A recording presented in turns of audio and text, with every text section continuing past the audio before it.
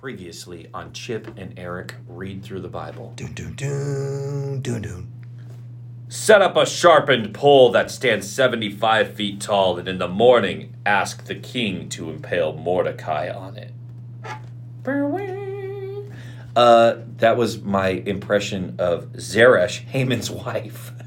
I don't know, man. I forgot it was a woman talking when I did the voice, okay. And now it's over, and we're not allowed to do any cuts or edits, so that's it. That's there forever now. That stinks. Yeah, it's fine. Hey, welcome back, everybody. Chip and Eric Reading Through the Bible. Yep. That's what we're doing. One semi-ordinary pastor and his dumb friend Eric reading through the Bible. Today we're in Esther chapter 6.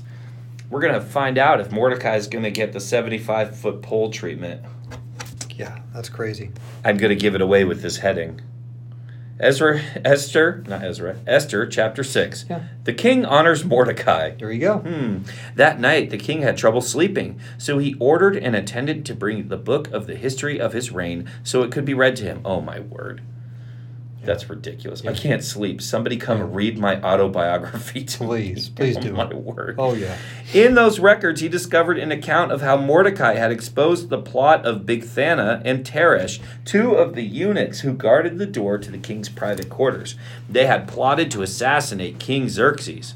What reward or recognition did we ever give Mordecai for this? The king asked. His attendants replied, nothing has been done for him. Who is that in the outer court? The king inquired. As it happened, Haman had just arrived in the outer court of the palace to ask the king to impale Mordecai on the pole he had prepared. So the attendants replied to the king, Haman is out in the court.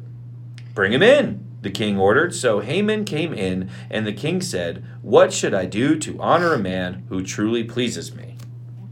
Haman thought to himself, whom would the king wish to honor more than me? So he replied, if the king wishes to honor someone, he should bring out one of the king's own royal robes, as well as a horse that the king himself has ridden, one with a royal emblem on its head.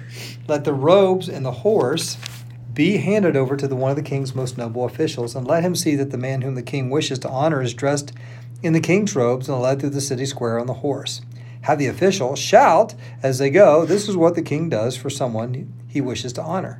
Excellent, the king said to Haman. Quick, take the robes and my horse, and do just as you have said for Mordecai the Jew, who sits at the gate of the palace. Leave out nothing you have suggested. Love it. Haman took the robes, and he put them on Mordecai, placed him on the king's own horse, and led him through the city square, shouting, this is what the king does for someone who wishes to honor.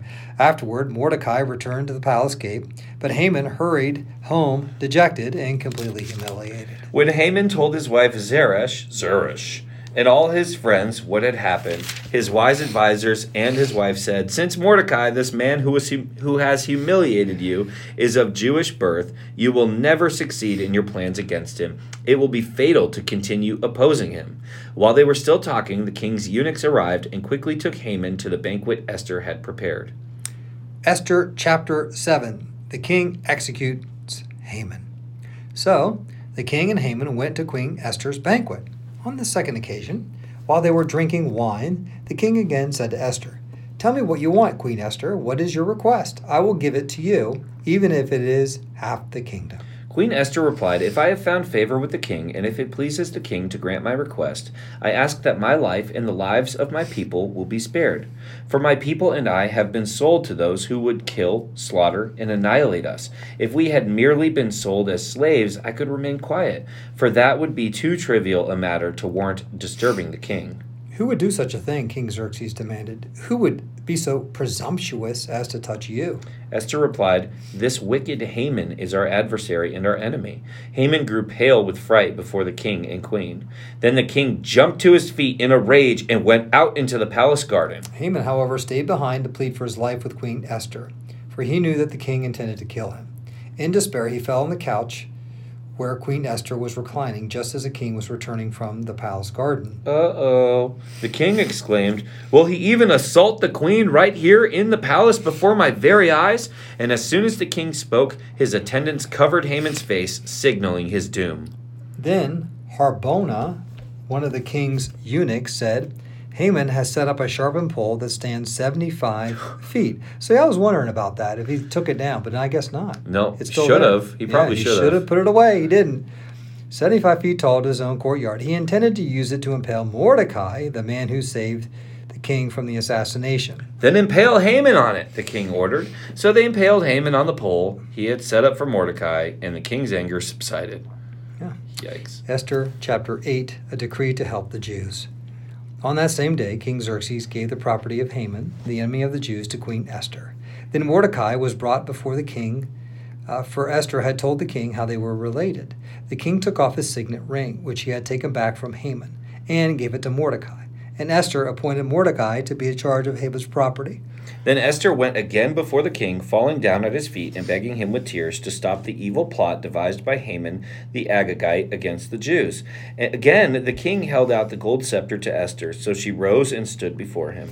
Esther said, "If it pleases the king, and if I found favor with him, and if it thinks it's right, and if I'm pleasing to him, let there be a decree that reverses the orders of Haman son of Hammedatha of the Agagite, who ordered that Jews throughout the king's province should be destroyed. For how can I endure to see my people and my family slaughtered and destroyed?" Then King Xerxes said to Queen Esther and Mordecai the Jew, "I have given Esther the property of Haman, and he has been impaled on a pole because he tried to destroy the Jews. Now go ahead and send a message to the Jews in the king's name, telling them whatever you want and seal it with the king's signet ring. But remember that whatever has already been written in the king's name and sealed with his signet ring can never be revoked." So, on June the 25th, the king's secretaries were summoned, and a decree was written exactly as Mordecai dictated. It was sent to the Jews and to the highest officers, the governors, and the nobles of all the 127 provinces stretching from India to Ethiopia. The decree was written in the scripts of the languages of all the people of the empire, including all the Jews. The decree was written in the name of King Xerxes and sealed with the king's signet ring. Mordecai sent the dispatches by swift messengers who rode fast horses, especially bred for the king's service. The king's decree gave the Jews in every city authority to unite to defend their lives. They were allowed to kill, slaughter, and annihilate anyone of any nationality or province who might attack them or their children and wives, and take the property of their enemies. The day chosen for this event throughout all the provinces of King Xerxes was March 7th of the next year. Well, a copy of this decree was to be issued as law in every province and proclaimed to all peoples, so that the Jews would be ready to take revenge on their enemies on the appointed day. So, urged on by the king's command, the messengers rode out swiftly on fast horses bred for the king's service. The same decree was also proclaimed in the fortress of Susa. Then Mordecai left the king's presence wearing the royal robe of blue and white, the great crown of gold, and an outer cloak of fine linen and purple. And the people of Susa celebrated the new decree. The Jews were filled with joy and gladness and were honored everywhere. In every province and city, wherever the king's decree arrived, the Jews rejoiced and had a great celebration and declared a public festival and holiday. And many of the people of the land became Jews themselves, for they feared what the Jews might do to them. Esther chapter 9, we have the victory of the Jews. So, on March 7th, the two decrees of the kings were put into effect. On that day, the enemies of the Jews had hoped to overpower them, but quite the opposite happened. It was the Jews who overpowered their enemies. The Jews gathered in their cities throughout all the king's provinces to attack anyone who tried to harm them. But no one could make a stand against them, for everyone was afraid of them. And all the nobles of the provinces, the highest officers, the governors, the royal officials, helped the Jews for fear of Mordecai. For Mordecai had been promoted to the king's palace, and his fame spread throughout all the provinces, and he became more and more powerful. So the Jews went ahead on the appointed day and struck down their enemies with the sword. They killed and annihilated their enemies and did as they pleased with those who hated them. In the fortress of Susa itself, the Jews killed 500 men. They also killed Parshandatha, Dalphon, Aspatha, Poratha, Adalia, Aridatha, Parmashta, Arisai, Aridai, and Vizatha, the 10 sons of Haman, and 10 sons of Haman, son of Hammedatha, the enemy of the Jews. But they did not take any plunder.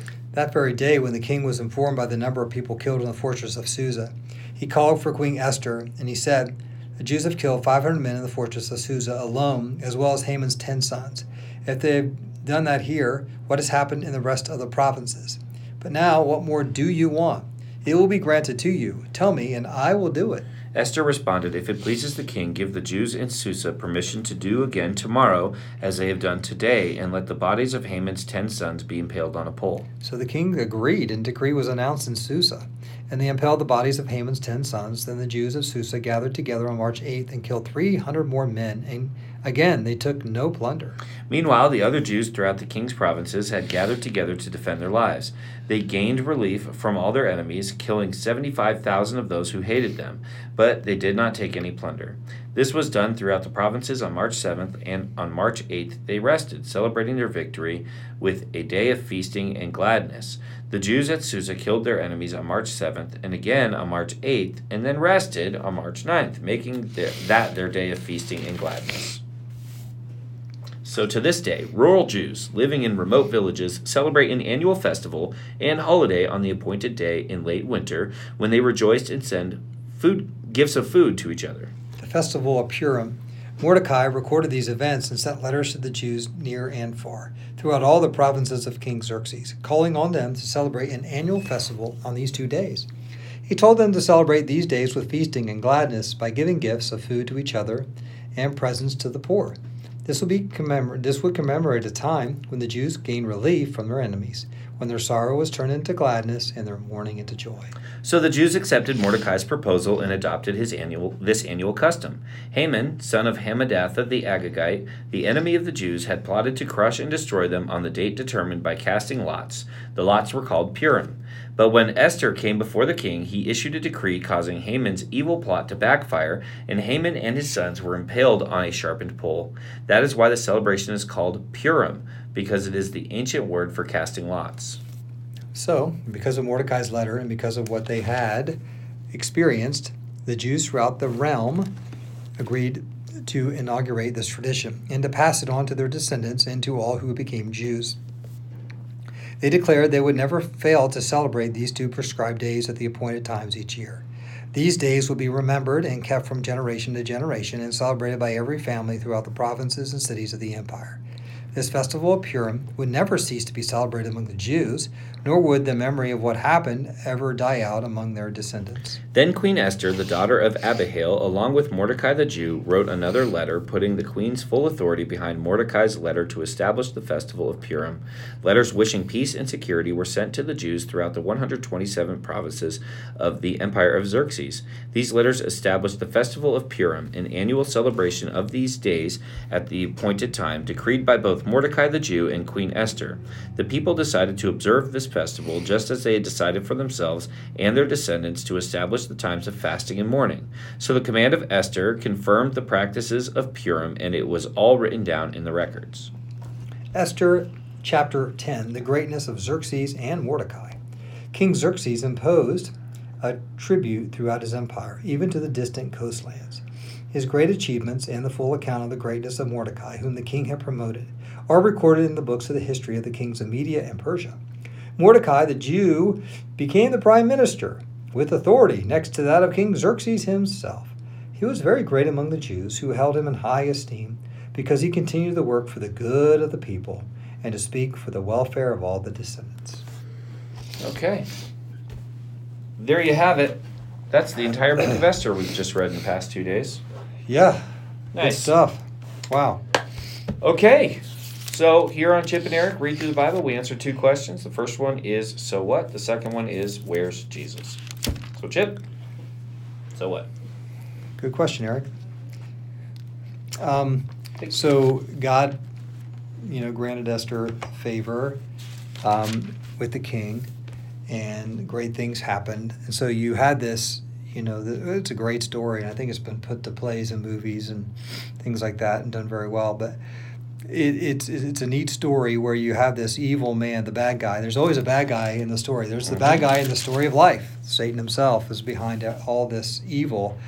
And there's always a bad guy in the story. And then there's this good guy who comes along, and, it happens to be Mordecai. And, he's not liked. And the people, the Jewish people, they're going to be wiped out, basically. Yeah, yep. Which is not a good thing, for the Where's Jesus moment. Yes, indeed, Chip. Yeah. So, but God is so good, and he preserves his people. And even though sometimes it's the Hamans that are out there, and they have their pulls, and they're very prideful and arrogant and selfish, and wants his way, and looks like things are going pretty well for him, right? But God always wins.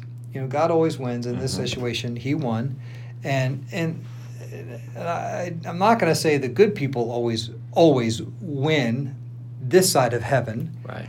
But on the other side, when Jesus comes, we come or with him for all eternity. We do win over everything, and there are the Hamans out there that are very evil and ungodly, and it appears that they're going to win. But what's great about this story is that God does win, and he then granted Mordecai this favor. Look, he went from a nobody that was going to be definitely dealt with and extinguished to now he is part of the kingdom here and has a high ranking.